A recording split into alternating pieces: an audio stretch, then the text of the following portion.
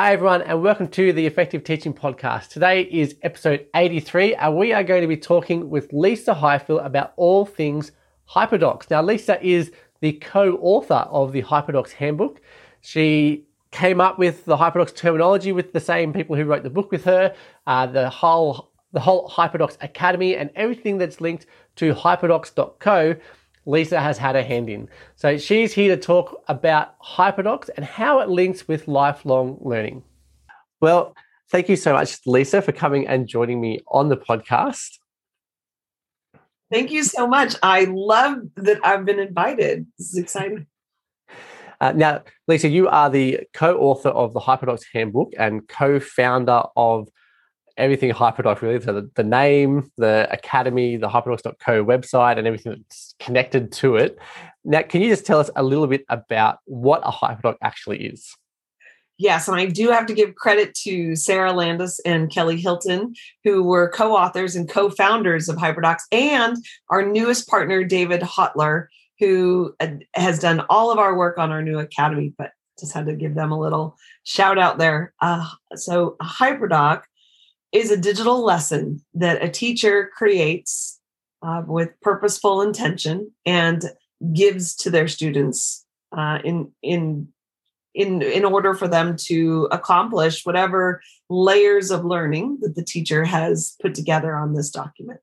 So some people mistaken it for a digital worksheet, but it's really all about how you deliver that content and what you packaged on that HyperDoc. Yeah. And now when we talk about your HyperDoc as this not a digital worksheet, it's definitely not a digital worksheet. I often, when I talk to teachers about HyperDocs, I talk to them about how it's almost like a reverse lesson plan in the sense that it's your whole lesson or it's your whole unit or however big, you create them, but it's designed for the student side of it so they can kind of work through it. Almost, I use them quite frequently when I do flipped learning with a mastery approach where the students are progressing at their own rate. Yes. And so I kind of see it a bit like that. Am I selling it wrong?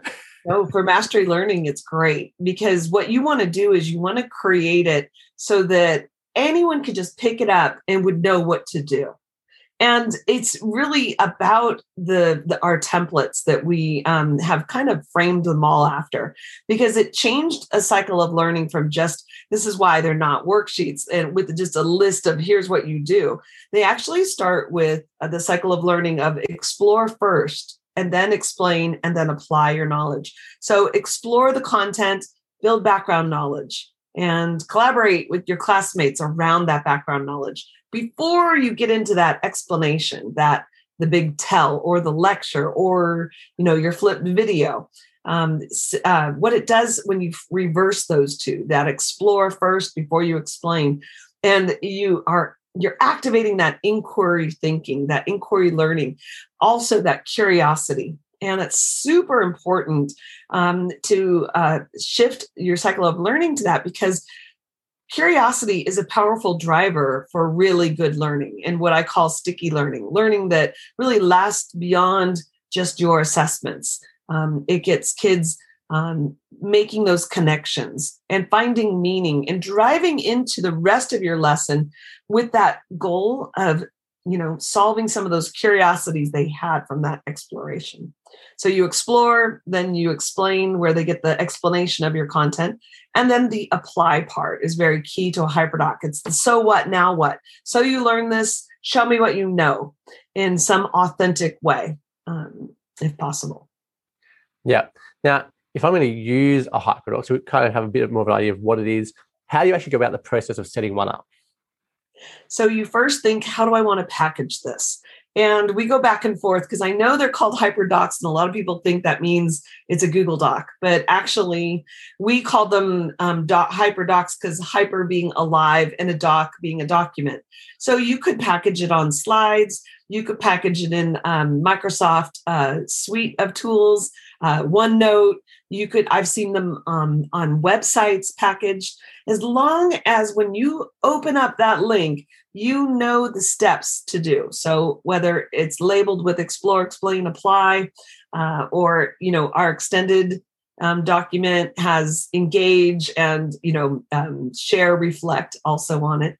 But you would start by choosing your tool to package on. And it's something that can easily have links, which is very important. It's not something you would print. It's something you would give out digitally. And you would think about how to curate all of your best resources and put them packaged in one place. And that's really important to the designing process so that anyone from kindergarten through adult learners would look at that and be able to click on it and find the tools they need to do the work you're asking them to do. So if you are doing flipped instruction and your explain is a video, that video would be packaged right on the HyperDoc, whether it's linked or if you've built it on slides, you could embed that video right in that section. So you begin that process by thinking about, what do I want them to know? What is my essential question? And I build my Explore and I curate a bunch of my favorite resources, whether it's articles or videos or podcasts. And I give them something that they'll be really curious about. Sometimes it's just a really, really amazing website. For example, have you seen Windows Swap? No, I haven't seen Windows Swap. Okay, now you're going to check that out. And it's the craziest video. And you just see a video outside people's windows. It's 10-minute video. And then you go next window and it goes to the next window. It takes you all over the world. And you're just looking out their window. Now that inspires so much thinking and curiosity in kids if you keep going with it. And it led to this lesson that I did of View from Your Bubble. And they did amazing digital projects around sheltering in place and what it was like learning from where they were sheltering. Okay, so we're looking at how we're going to package it. And then what's our next step? So we say I choose to use Google Slides or I choose a Google website or whatever I've used. What's next? So once you have the lesson designed, you have to think about, does everyone need their own copy of this lesson? If yes, that would be because you've created spaces within the lesson for them to write answers or record their thinking. Then you would, maybe if you use Google Classroom or you teach students how to make a copy of your lessons, you could do it that way. I tend to like to make them view only. And so the kids don't all need their own copy. If I want to collect their thinking throughout, I might link in, after they explored that window swap, I might link in a Padlet and say, what did you discover? What are you now thinking? What did you learn from this experience? And then that way I don't have to look at all the students' HyperDocs separately. I can have all their answers curated in one place. So I have to think about that workflow, how do I want to hear their responses and can I do that in an efficient way? So I might add a Google form to collect answers or to have them turn in their work. I may just put the instructions, turn your final product into Google Classroom, which a lot of teachers are using right now. And that's a great way, as long as it's the instructions are explicitly linked. So at the end, when the kids say, I didn't know where to turn it in, you'd say, oh, yes, you did. It was right there. All clearly labeled for you. Yeah. No, I like the fact that you're thinking through how you're going to give it to them. You think through your lesson and you're detailing out that through your whether it be Explore, Explain, Apply, or your longer one that's got the sharing and reflecting and all that kind of stuff built in as well. And then you're also thinking, you're pre-thinking how you're going to collect it from your students so that you then can see how they're learning. You can do your formative assessment as they go and that kind of stuff. Can you also explain to us, when we're creating these HyperDocs and we're getting our students to do it, how much detail do I need to put into this HyperDoc? Like, how much work is it? Because teachers tend to be a little bit short on time.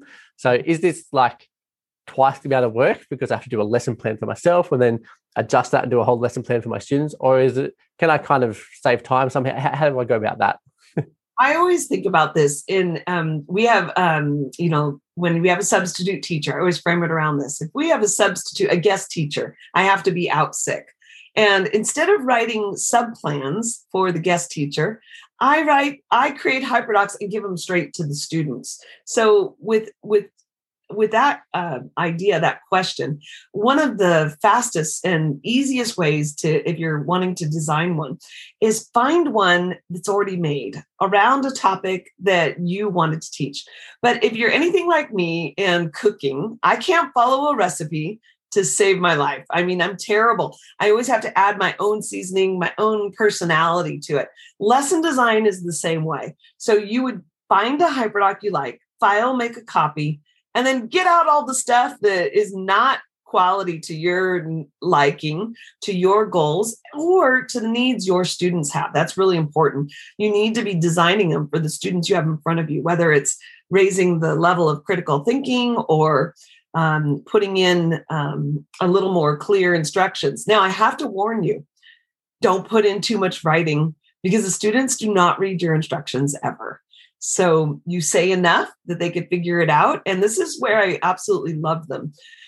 When the students come to me and say, I don't know what to do, I'm always saying, I can trust that you can figure it out. I put all the information you need on that doc. And I leave some room for them to add their own thinking, because a lot of students these days in the classrooms I've been working in kind of wait to be told what to do. They want to be right. And I want them to take risks and really push themselves and kind of go out of the box. So in order to do that, I have to not be so specific. I have to resist giving them a list of 10 things to do because I know they'll only do those 10 things. So I might say instead, show me everything that you know about this topic in your Canva poster or whatever it is that they're making. I did skip one piece, though, I wanted to share. Yeah, sure, go back. When you edit and revise it and you make it for yourself, a great way to start, especially if you don't want to do all the design. You don't have to give it to the kids and just let them run with it. A lot of people say, oh my gosh, they're done in like 5 minutes. I definitely like to pace the students through. So I plan, all right, day 1, we're just going to do the explore. And then I want you to stop. I don't want you to move on.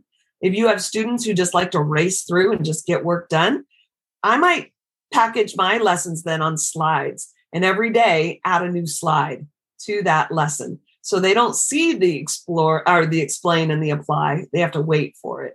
So it's a good way to teach the kids to slow down and, take a deep dive and be curious about the step we're on. Yeah, it's also a way where you can expand it beyond just one lesson too. So it's not just getting through these 3 or 4 steps in your lesson. You can actually do it across a whole week. And, I like to do it even across a whole unit where you actually get more chance for them to go deeper. And it kind of, there's a bit of a repetition, I guess, with the explain. There might be a explain, apply, and then another explore built in there. But creating that all together, I find really, really great for my students. And particularly, I make them also do like some kind of formative assessment before they're allowed to go on. So once they get to a particular point, one of the things they've got to do is come and show me their learning. And then I'll say, all right, that's fine. You've understood that. And now you can keep going. Because one of the things I find if students are doing things at their own pace, they'll just finish the task, like you were saying. They finish the list of tasks and they're like, oh, I'm done. But I'm like, but did you learn anything or did you just complete the task? So I want to make sure that they're constantly learning. And so that actually brings me to the next question is, how do you see HyperDocs helping our students then with their learning in the sense of training them to become lifelong learners? I think that they have the ability to accomplish any of your learning goals you want with kids based on how you design it. So if you want to inspire curiosity or excitement for learning, then you might link up some things that really cause them to critically think and to manipulate in ways that they hadn't had that opportunity. It encourages more independence versus just sitting passively and listening. For students who struggle with learning, if you've got embedded videos of your instructions, or you can put in even sound bites that give instructions as you go through a lesson, it really helps all learners access the curriculum in a way that suits their learning styles or their learning challenges. I think that's a really important part to it. If I have students who are just learning English, I make sure that I have embedded lots of video so they can watch my instructions over and over again and listen, and even use the translate features in YouTube for that. I want students to have that agency for learning, and that's what I try to build in these. lessons where they have to sort of take control of what they're doing, and put more thought into it than just answering questions, recall questions, or summarizing what you've done. So yeah, no, that's beautiful. And then what things should our teachers do? Like, our teachers are going to listen to this on probably Sunday night or Monday morning on their way to school. So what can they do this week to get started with this HyperDocs process? Well, hopefully you're curious about HyperDocs now. See what I did there? Yeah, and nice. I'm really excited that our old website, Teachers Give Teachers, which we created right alongside HyperDocs because we knew these were time consuming to make, it's back. So we've taken about a year to redesign and rebuild it. And you can find it at our hyperdocs.co website. I encourage you to go take a look and search by your grade level or your topic, or just look at a bunch of them that are there. If you see one you like, file, make a copy, and begin that editing process and try it out with your students and get feedback from them. And a lot of times kids will say, "Oh, I hate it. Just give me the worksheet." But sometimes they don't like it because you've caused them to do some harder thinking than they just want to be done quickly. So, yeah, I've got to say, I did use HyperDocs when I first started. I surveyed all my kids straight afterwards, and 100% of them actually said that they preferred the HyperDocs than the other process of being taught. So that's really, I thought was great. I mean, it was partly the way it was set up and all that kind of stuff, but my students, they loved it because they knew exactly what they were doing the whole way. They knew what was coming. They kind of had that overview that's kind of embedded in that whole process as well. So that was really good. So thank you so much, Lisa. Now, can you tell me, how can people come and connect with you or connect with HyperDocs? Obviously, there's hyperdocs.co. Is there anywhere else where they can come to check you out or check out any of the authors of the HyperDocs handbook book? Well, we have a giant Facebook group. And if you are a Facebook user, it is one of the nicest places on social media. And there are 40,000 teachers in there who are very active. And if you have a question or you're looking for a particular lesson, you'll get like 20 replies before any of us can even get to the question. So if you go to Facebook and search HyperDocs, you will find the HyperDocs Facebook group. But we are active on our website. We, if you want to join the Academy, we host, once you're a member of the Academy, we host webinars all the time. So right now I'm currently doing a 3-week webinar series, and I only have about 10 people in the workshop. And so we've all become really good friends now, collaborating and talking about lesson design. And so you're welcome to join me. I'd love to connect with your colleagues and teachers within your reach there. Cool. Well, thank you so much, Lisa. Thank you for giving up your time to come and talk to me and to share your knowledge and your expertise and HyperDocs, which I know it's been around for quite a while, but I think it's still quite new to a lot of people who hear about, like, what's a HyperDoc? So thank you so much for giving up your time and coming in and joining me here. Thank you so much. Well, guys, I hope you really enjoyed that episode. If you did, please leave me a review. Make sure you hit the subscribe button and come back and listen to the episode next week when I'm going to be sitting down with Ron Richard and talking about the importance of visible thinking for our students and for us. If you want to access any of the links and stuff or connect with Lisa, please head to teacherspd.net/83 and you'll find all the links and a transcript for this episode, and you can get to know more about HyperDocs through there.